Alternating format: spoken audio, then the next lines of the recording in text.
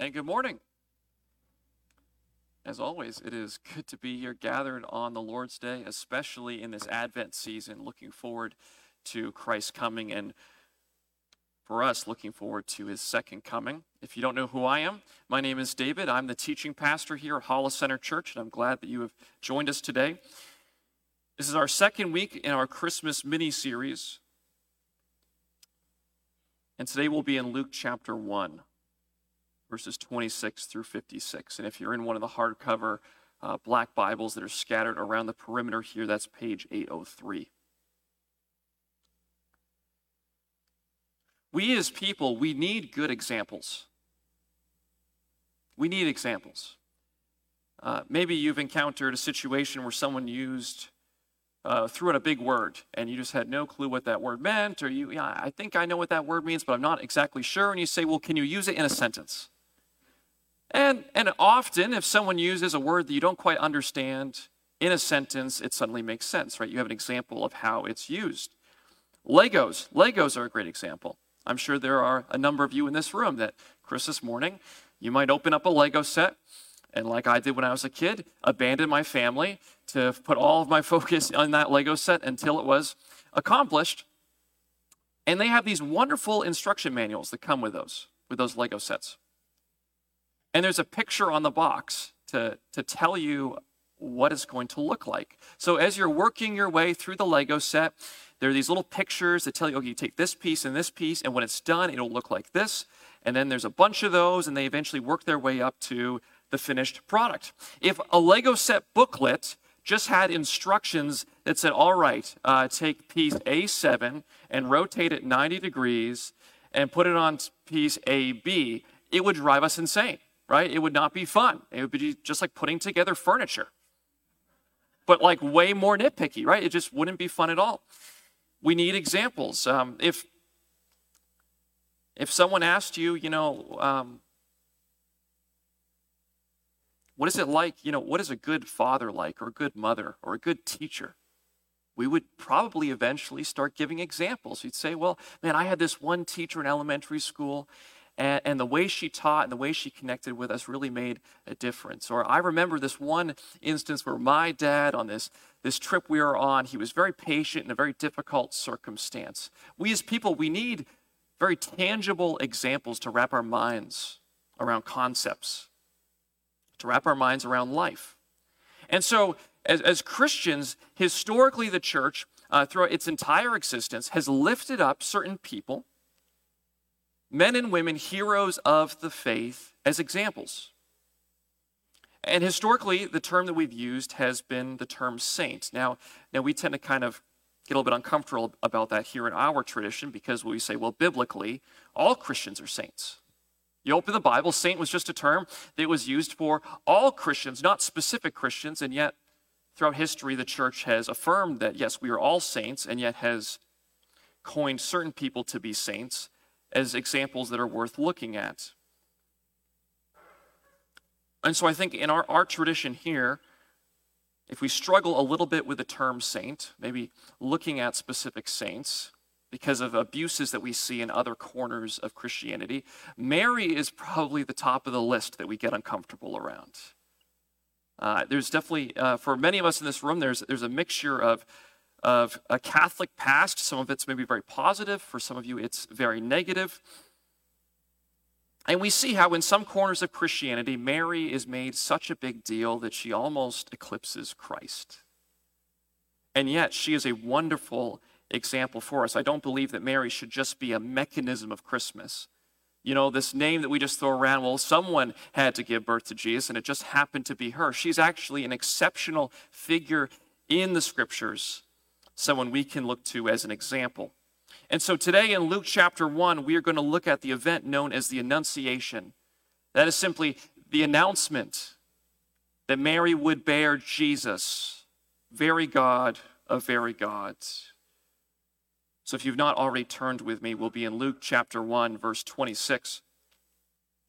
And it says, in the 6th month, the angel Gabriel was sent from God to a city of Galilee named Nazareth, to a virgin betrothed to a man whose name was Joseph, of the house of David, and the virgin's name was Mary. And he came to her and said, "Greetings, O favored one, the Lord is with you." This passage starts out referring to the 6th month, and that's because the story before this is the story of how Mary's relative, her cousin Elizabeth, in her old age, conceived by a miracle. And the angel Gabriel went to Zechariah, the husband, and said, "Hey, you're going to have a kid." And he didn't quite believe the angel, and he was struck mute.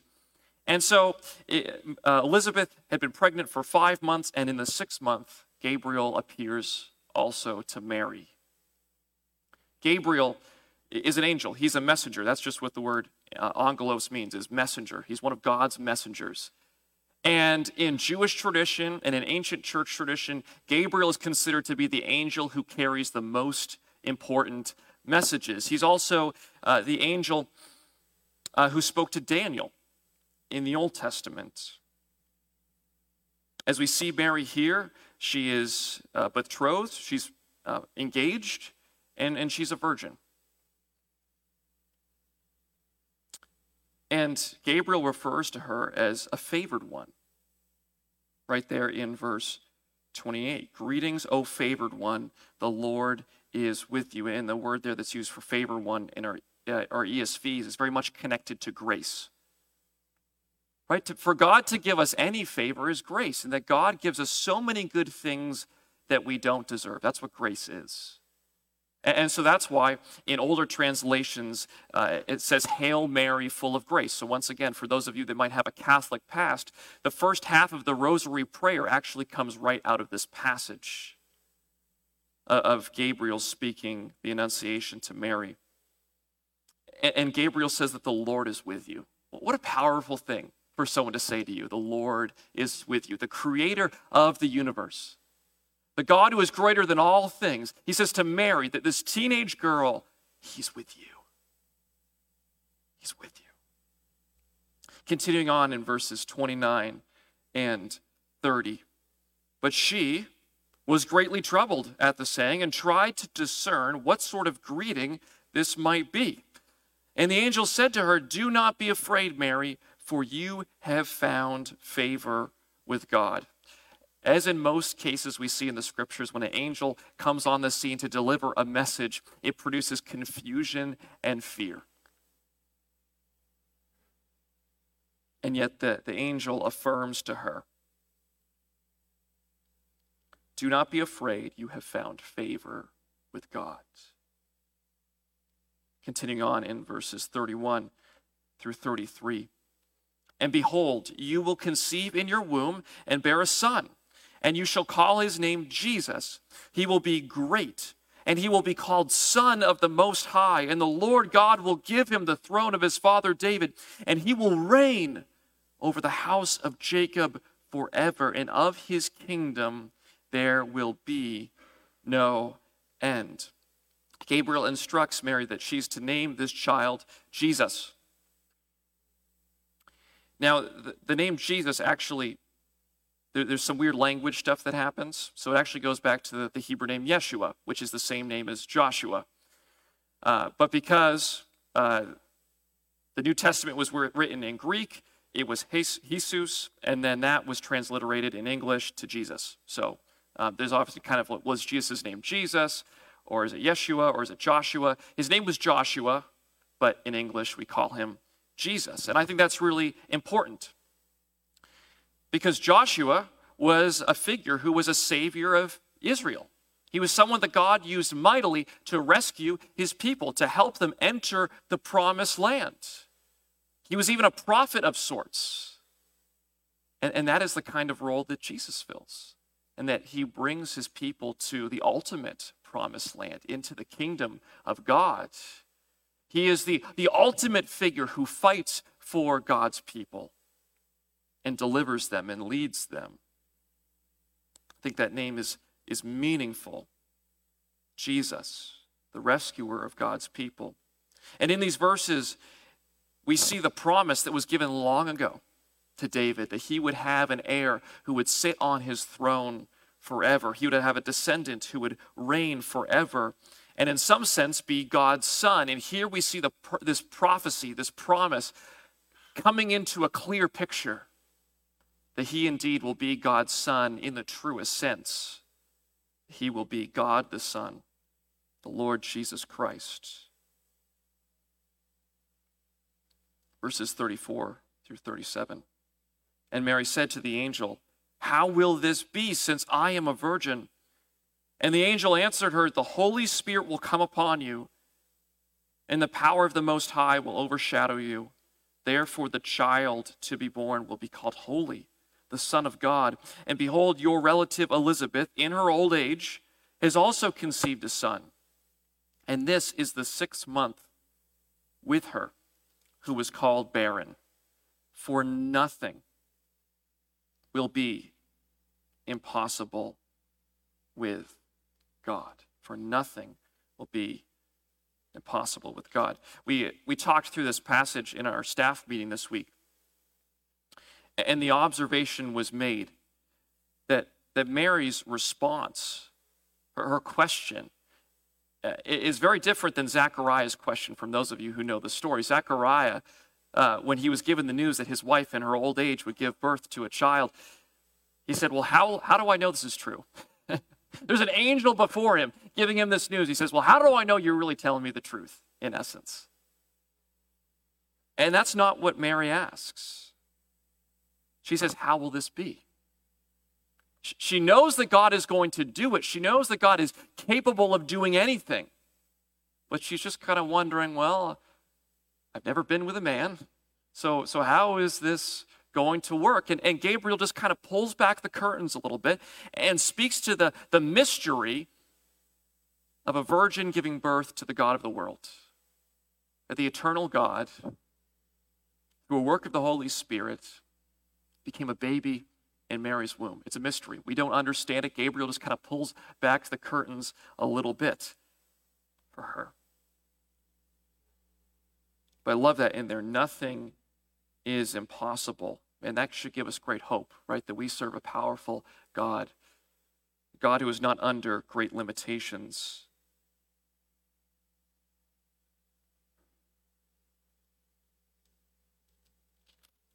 Verse 28. I think this is kind of the crown jewel of this passage. And Mary said, "Behold, I am the servant of the Lord. Let it be to me according to your word." And the angel departed from her. Right in front of Mary is a mixture of great difficulty and great blessing. On one hand, she gets to be the one that through her comes the great promised Savior that her people have been waiting for a very, very, very long time. But also there's just the functional pressure, right? In that she is going to become pregnant. This is something she's never faced before. And she is going to have a teen pregnancy in a culture where that is extremely taboo. Like even in our culture, teen pregnancy is still kind of frowned upon. In that day and age, young men and women were basically kept separate from one another. Marriage was often arranged, okay? It wasn't that all the young people were just hanging out together all the time. There would have been a lot of questions, a lot of difficulty, a lot of drama around Mary being pregnant. We get a little hint of that in Joseph's response to this news as the one engaged to her. And yet in the face of this God-given difficulty, she just says, "I am the servant of the Lord." She owns it. She accepts it. She doesn't argue. She just says, "I am the servant of the Lord." I think that kind of maybe rubs against much of our individuality and our personality. You see so many other figures in Scripture that I think I would relate to more because they argue with God when news like that comes. Right? When God says, "Hey, there's going to be this really difficult but cool thing I'm going to do in your life," they go, "Well, can it really be this way?" Or, "I don't want to do that. I don't want to go there." And yet we see none of that in Mary. She just says, "I am the servant of the Lord." There's a picture, some art up there. And this is a really powerful picture. I saw it a few years ago. Because one of the ways that we can really think about Mary and how she fits into the biblical narrative is that she is the new Eve. She's the new Eve. Last week we talked a little bit about Adam and Eve. And in the garden, Eve, she failed, right? She listened to Satan. She listened to the serpent. She ate of the fruit. She roped her husband into it. And there, in Adam and Eve's failure, is the fall of humanity. And we saw a little bit how Jesus is kind of the new Adam. He's the second Adam. He's the one who's bringing everything together again, making all things right, bringing life where Adam brought death. But Mary is, in a sense, the second Eve. You remember there was a promise given to Eve that there would be conflict between her offspring and the offspring of the serpent. And the serpent would bite that offspring, but he would crush the head of the serpent. We see that in Mary. That Mary brought into the world the one who would crush the head of Satan, who would bring total victory for us. And so I love that picture. It's entitled, Mary Consoles Eve. Right? Imagine the great grief that Eve had to go through in seeing what happened to the world due to her actions. And yet in Mary, we see that being made right again in the work that God did through Mary. Verse 39. In those days, Mary arose and went with haste into the hill country to a town in Judah. And she entered the house of Zechariah and greeted Elizabeth. And when Elizabeth heard the greeting of Mary, the babe leapt in her womb. And Elizabeth was filled with the Holy Spirit, and she exclaimed with a loud cry, "Blessed are you among women, and blessed is the fruit of your womb. And why is this granted to me, that the mother of my Lord should come to me? For behold, when the sound of your greeting came to my ears, the baby in my womb leaped for joy. And blessed is she who believed that there would be a fulfillment of what was spoken to her from the Lord." So once again, Elizabeth and Zechariah, in their old age, have a son. And he will eventually become, will be John the Baptist, the great prophet to come before Jesus to make way in the wilderness. And Mary goes to visit her cousin Elizabeth. And when Mary shows up, the Holy Spirit reveals to Elizabeth what's going on, that she is carrying the Savior of the world. And so Mary responds in a very dramatic way, in a very odd way, because, okay, it's Christmas time. Many of us are going to visit relatives. Do your relatives usually treat you this way? No. I mean, they're often happy to see us, or at least pretend to be happy to see us, all right, depending on it. But usually family is happy to see us, but they do not yell out, "Blessed are you." That usually doesn't happen, at least not in my family. I don't know what goes on in your family. And it's interesting, the word for bless here in the beginning of this section is the word for praise. To speak well of. Mary is praised among women. And Jesus here is praised and recognized as Lord. That Elizabeth, an older relative, feels unworthy for her younger relative to visit her. I think that's interesting because usually it's the other way around. Usually younger relatives are supposed to give honor to their older relatives. And yet because of what God is doing through Mary, Elizabeth feels unworthy for Mary to visit her. This is why Christians have historically given Mary a very high place of honor. She is the temple, the tabernacle, the ark, right? In the Old Testament, there was a very physical place where God's presence was manifested so that the people could have relationship with their Creator. There was the Ark of the Covenant that was put in a tent known as the tabernacle. Eventually that was replaced with a temple. In a sense, Mary, for a time, was a temple. and that she brought God's presence into this world, that the God of the universe was in her womb.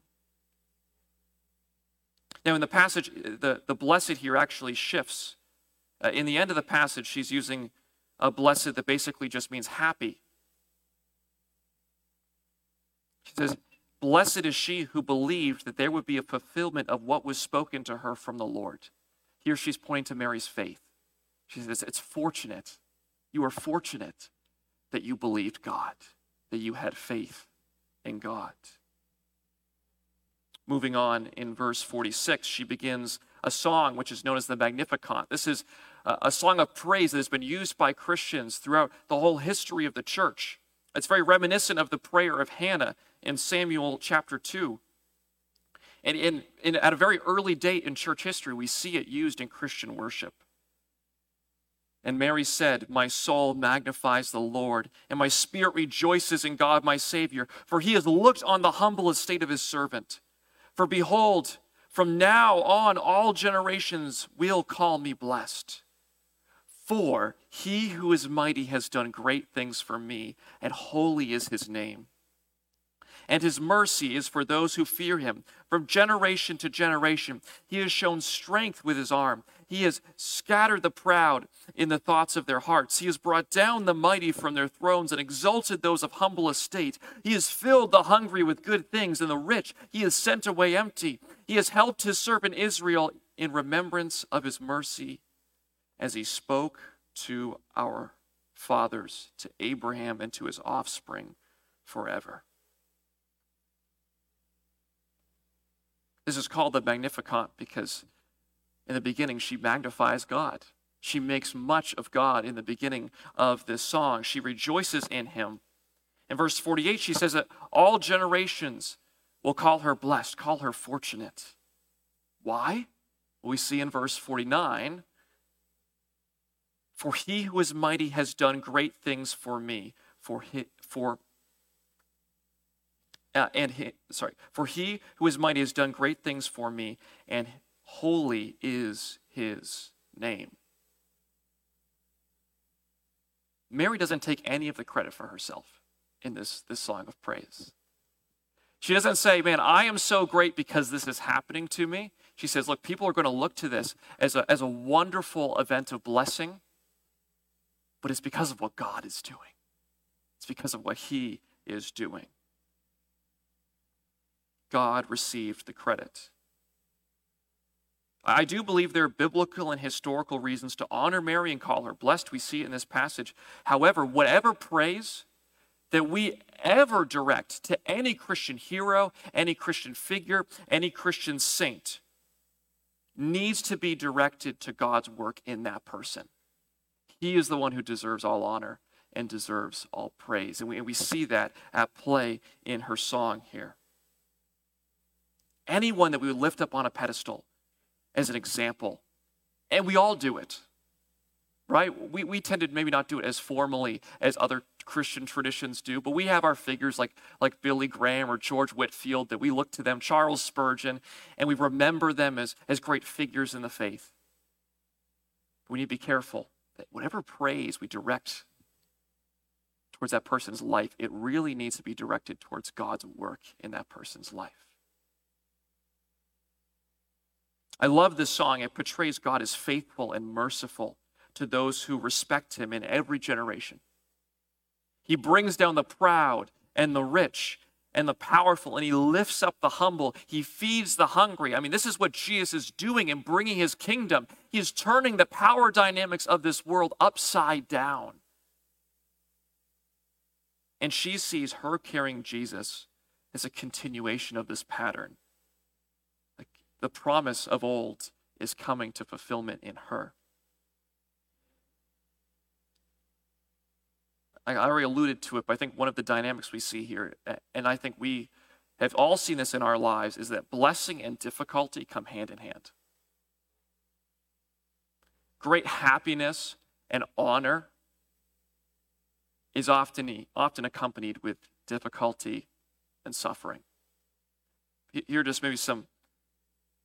Well, here's a silly example.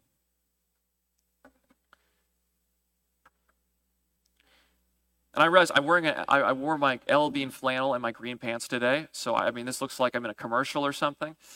But I have two canoe paddles here. So the one on my right is one that I carved myself. And it probably looks actually pretty decent for some of you that are maybe in the back of the room because you can't see it up close. This is the second canoe paddle I've carved, and I have made a load of mistakes carving canoe paddles, especially because I like doing it with mostly just hand tools. And so that has a lot of limitations. I did a horrible job picking out a piece of wood for this. It has a nasty knot here that caused trouble.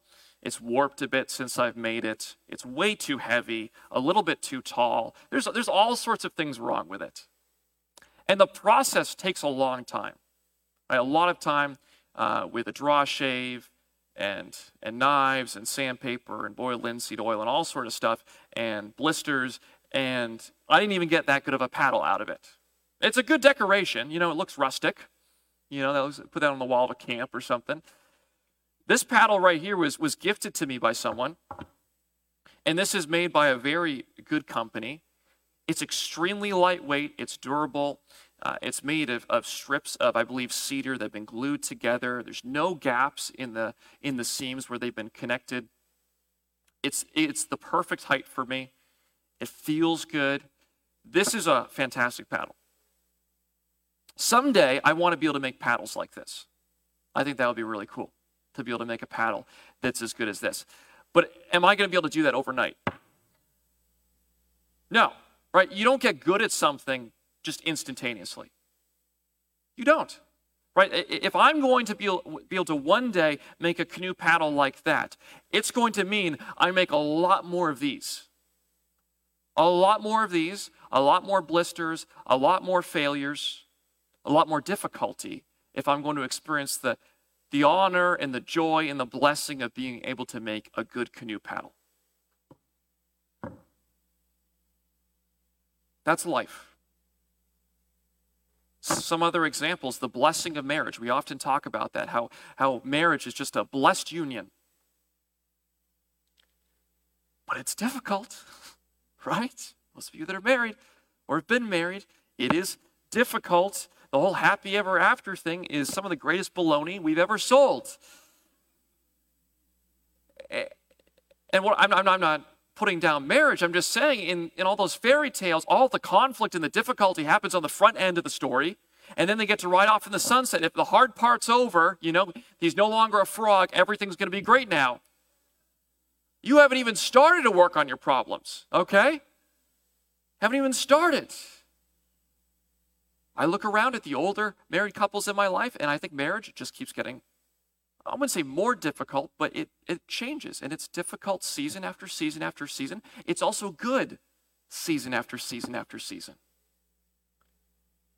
Having kids is also, I think, an example of that. Children bring immense happiness and honor. Right? We have a whole day every year, Mother's Day, to honor mothers. Because that labor of bringing kids into the world and not strangling them because they frustrate you, right? That is an immense way to gain honor. That was not in my notes, obviously. But it's challenging. It's challenging. Sylvanus woke us up every hour and a half or hour last night, okay? Like, I'm delirious right now. Last night was not good, okay? My parenting is challenging, but it's full of a blessing. This is just the way life works. You have to work generally long hours to get a good paycheck. And these are all common grace examples. These are all just elements of life that God has given to all of us, right? Whether you recognize God or not, this is how life works. But when it comes to the level of having relationship with God, the causes to which God calls us are never easy, but they are full of blessing. They are full of honor. There's great opportunities to find happiness in serving God, but they are never easy. Loving someone who is unlovable. supporting the needs of the church when there is so much else to spend our time and money on, visiting the sick and those that are in sorrow, sharing truth with others, even when we are mocked and attacked. The list could go on and on and on. The works that God calls us to do. They're not easy, but they are full of blessing. And so I think we can pull two lessons from Mary's example here. Two lessons. There are probably more lessons, but just two today. The first, and they're very much related, Mary humbly and trustingly embraced the mix of difficulty and blessing God was bringing into her life. Mary humbly and trustingly embraced the mix of difficulty and blessing God was bringing into her life.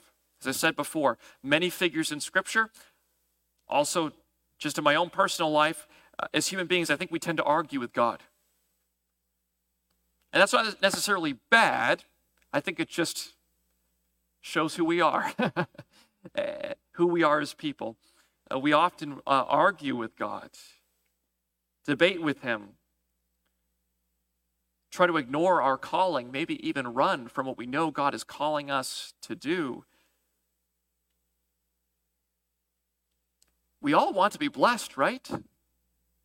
They're those kitschy little signs that they sell.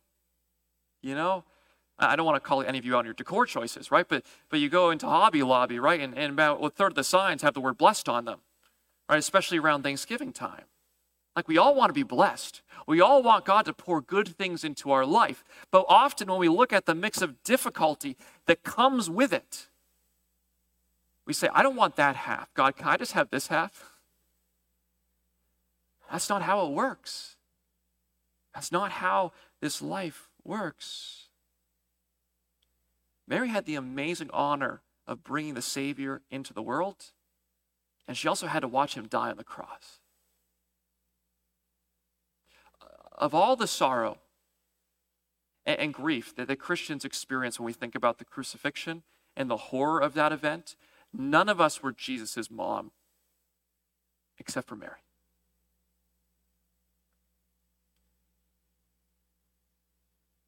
She had a humble view of herself and a high view of God. Humble view of herself and a high view of God. She knew that she was nothing great, and yet she also believed that God could use her. I feel that we often fall on one end of the spectrum. Either we think we are the greatest thing since sliced bread, or we think we're the worst thing since sliced bread and we should be thrown in the trash. I think we see that fluctuation in our own hearts and minds, right, between, extreme pride and then just wallowing in despair and self-pity. And yet Mary, I think, really has a good balance here. She recognizes that she is a humble servant, but she knows the character of God. She knows that God can use her.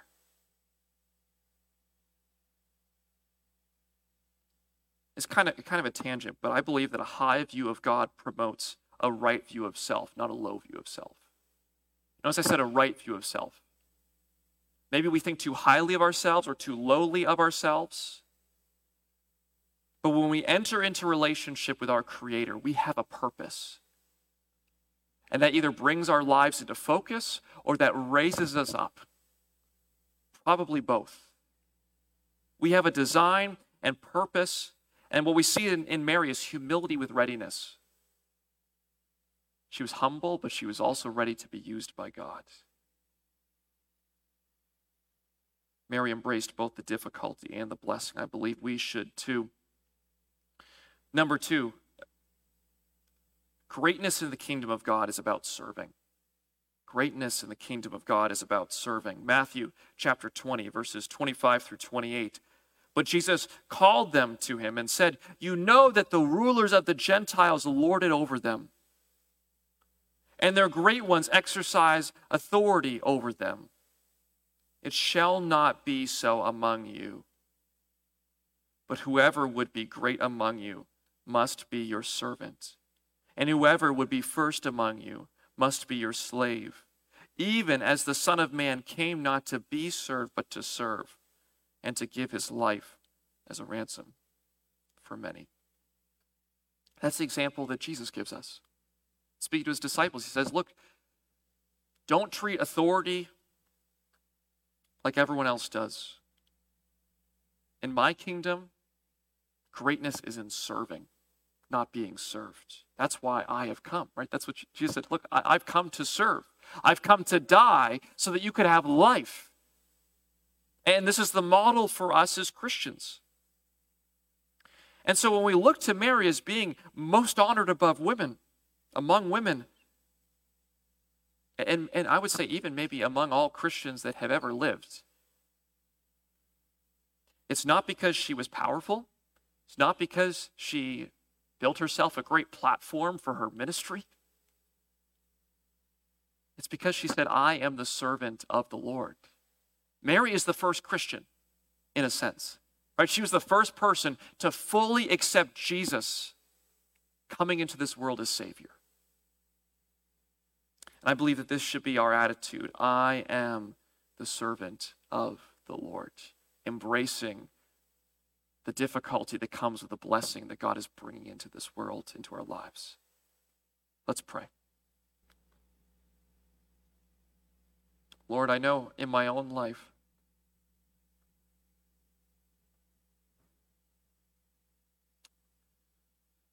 I've often not tried to place myself as the servant, but maybe tried to place myself in a position where others served me and met my needs and my goals. Forgive me. Have mercy on me. Help all of us to have the mindset of servants, especially in this busy season where we are brushing shoulders with people we don't always see and we're under maybe an extra amount of pressure. Help us to be servants to one another and paint a picture of who Jesus is.